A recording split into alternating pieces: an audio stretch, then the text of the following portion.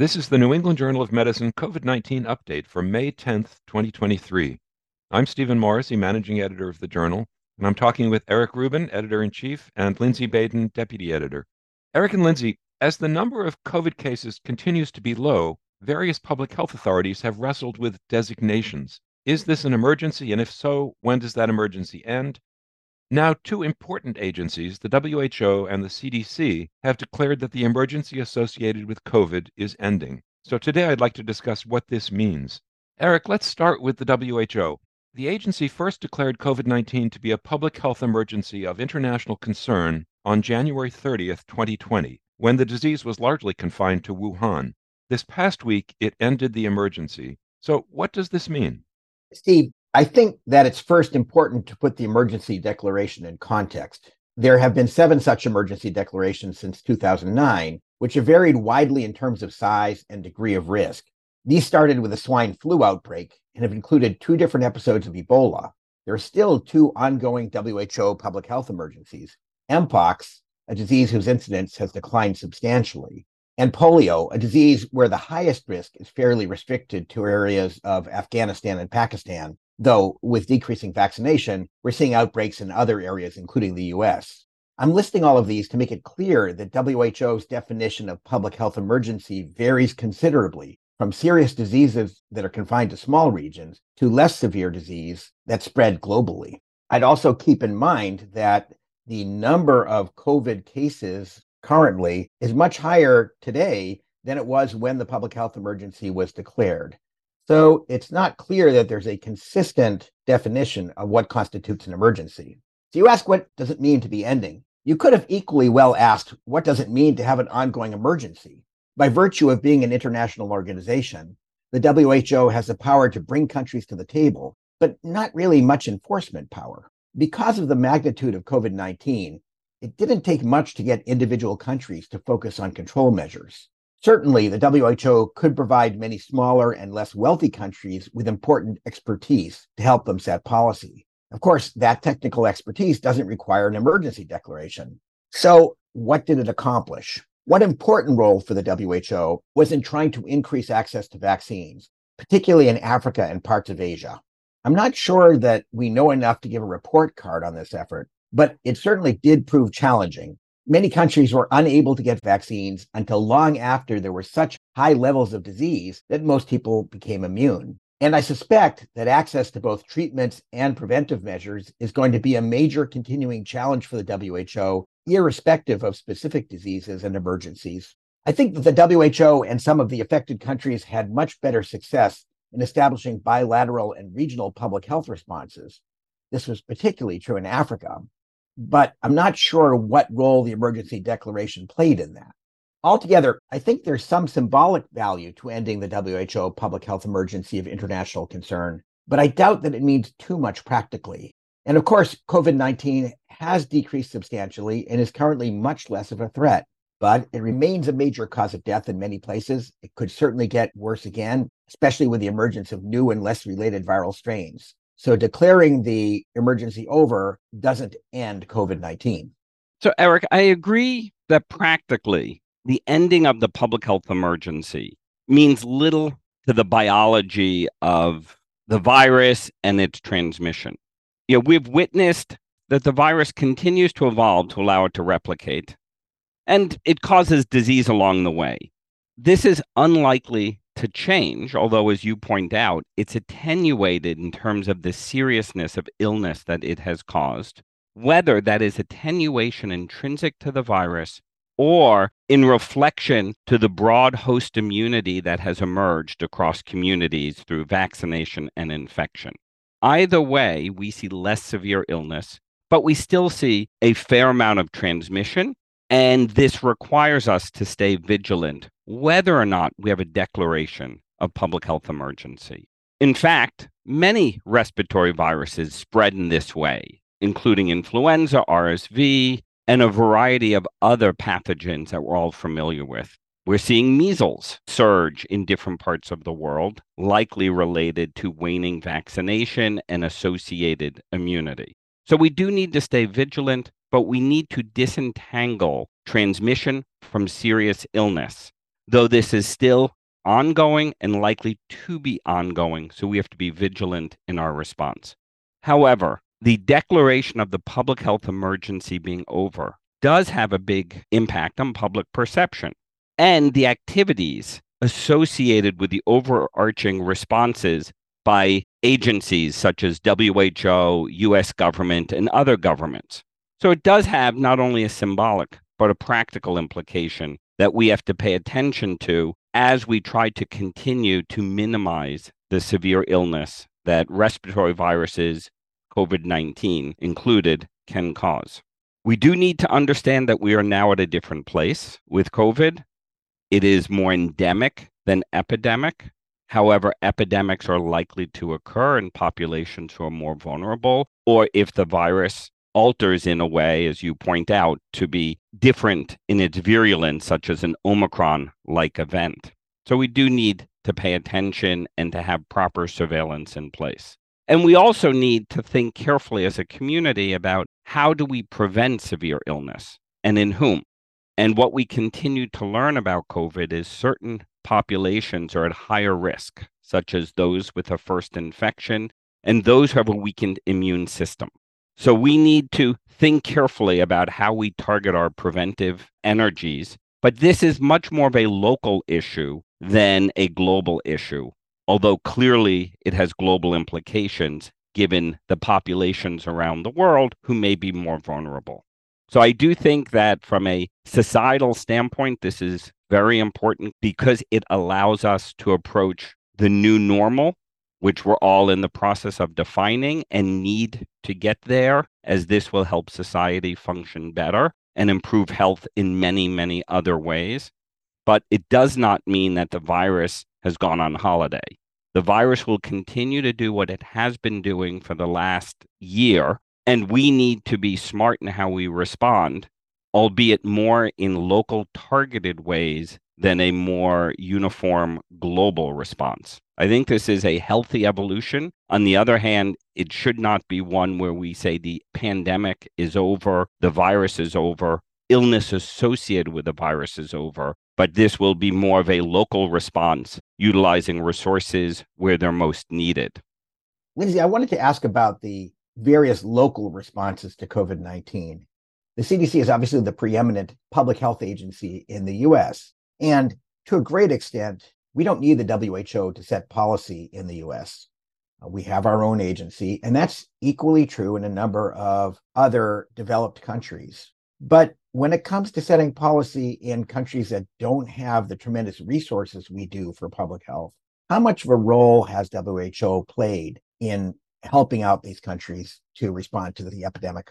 Well, Eric, I'm not an international policy setter, but I think as we've witnessed as infectious disease practitioners, researchers, journal editors, and aiding in the public health response, I think we've all witnessed the value of cross-border learning. These pathogens don't behave one way in one country and another way in another country. So I think it's incredibly important to learn how transmission, disease, response to disease, treatment of disease to prevent severe illness occurs everywhere to inform anywhere. So though we have a strong CDC in this country, and I would argue it needs to be strengthened, and local public health departments in states and cities and towns need to be strengthened, because that's really where the public health is delivered. It's not delivered by the CDC in my community, it's delivered by my community. And so I think that's a reflection of what goes on globally as well. But you are correct. The US CDC is not the only public health response agency that is successful or partially successful. There are many in Europe and elsewhere, but we all learn from each other as we respond to a new pathogen that's emerging. 3 years ago, there was much debate if SARS-CoV-2 could be spread asymptomatically. And that was an incredible controversy that had broad public health implications. And that required much discussion and research from different communities and analysis by different public health authorities before we as a community accepted that that was likely going on. And that had profound implications. So I think you're correct that the US CDC is terrific, although there are many ways it can improve. But it really is a local phenomenon in terms of the delivery of public health, and that's local everywhere. And cross-learning is the only way to respond to a new public health infectious disease that's threatening rapid transmission everywhere. The U.S. government's emergency declaration has important legal implications. The CDC has announced that this will end this week. So, Lindsey, you and co-authors recently wrote about what will change once the public health emergency in the United States ends. So, Steve, you're correct that as the public health emergency declaration sunsets, statutory authorities associated with it also sunset. And this is something we need to pay attention to as a community, a U.S. community. What we do in the U.S. affects other countries, just as what goes on in other countries affect us. But the statutory authorities are unique to the U.S. and have profound implications in how we deliver care. So it's something we need to think about and pay attention to so we can continue to deliver care to our patients with COVID, but also so we can improve the regulatory environment so we are more responsive to public health emergencies as they arise. And they will arise again and actually continue because we're in the middle of several outbreaks of concern that we all need to be more responsive to.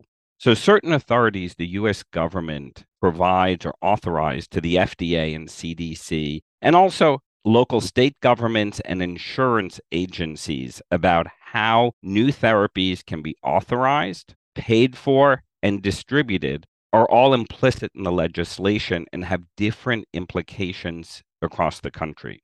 Focusing on one that is most important to those of us caring for patients is how we have new treatments to treat our patients.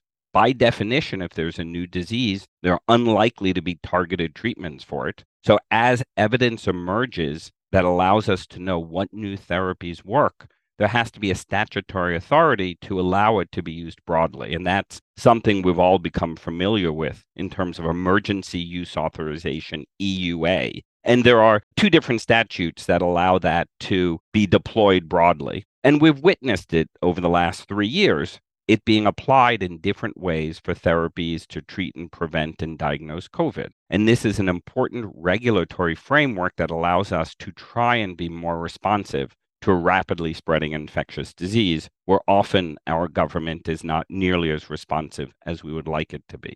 With this sunsetting, that is the public health emergency and certain associated regulatory framework associated with that, it raises the question about how those diagnostics, treatments, and vaccines that are authorized under the EUA framework, how they will continue and how new agents will be authorized for us to be able to respond.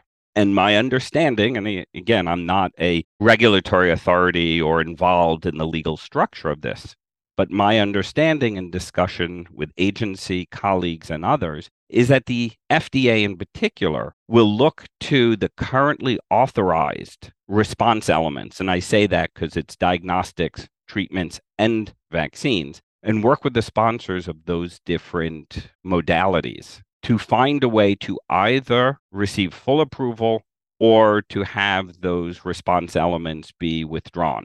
Hopefully, over the next several months, full approval will be obtained for those elements that we all find very helpful in the response. And I say it a little bit vague because it includes diagnostics, so the ability to diagnose COVID. There is a different framework for full authorization versus treatments for prevention versus severe illness, as we've seen several agents be repurposed in this direction, and then vaccines, many of which have already received full approval, so will be less affected because the data sets needed to determine safety and efficacy in the usual way have already occurred. So, Steve, I think it's complicated because it will affect how things are paid for. It will affect which tools we have to diagnose and their accessibility, and it will impact our treatments.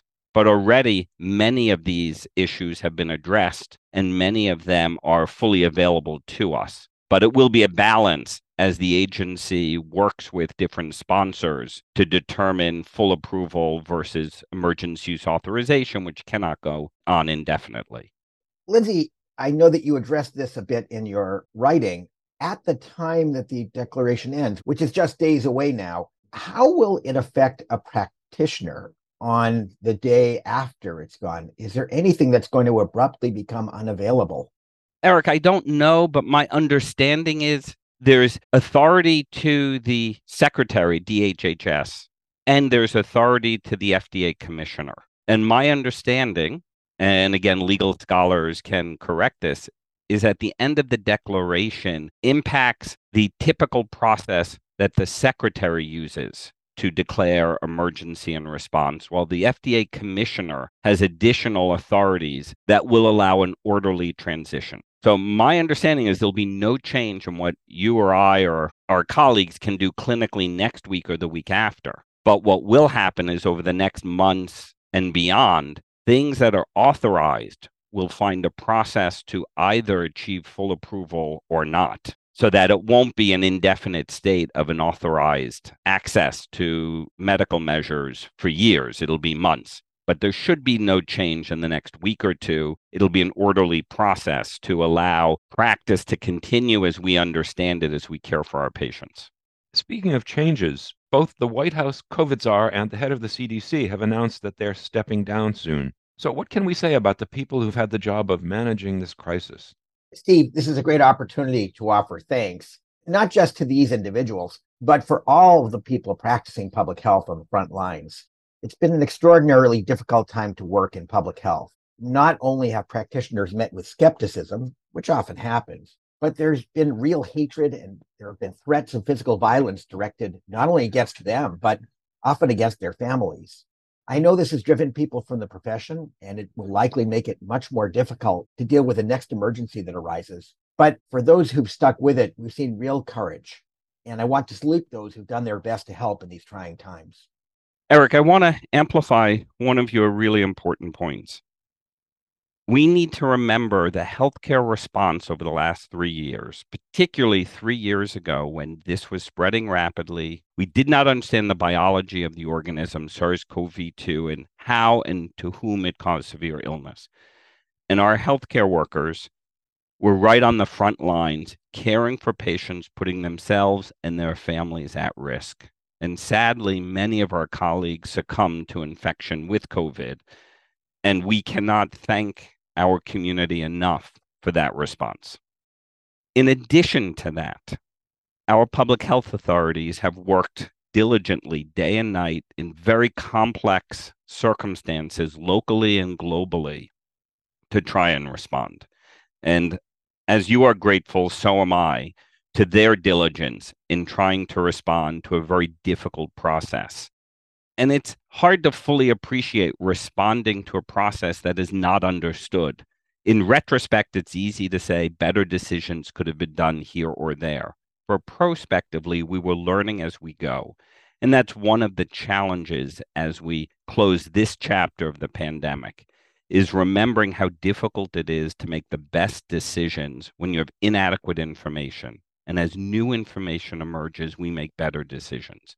And our public health authorities, both Ashish and Rochelle, and their teams and organizations have been incredibly responsive, caring, diligent in trying to improve this response. And we need to thank them and their associated organizations and the organizations elsewhere in the world, as we talked about, other public health authorities who have done equally hard work in equally trying circumstances.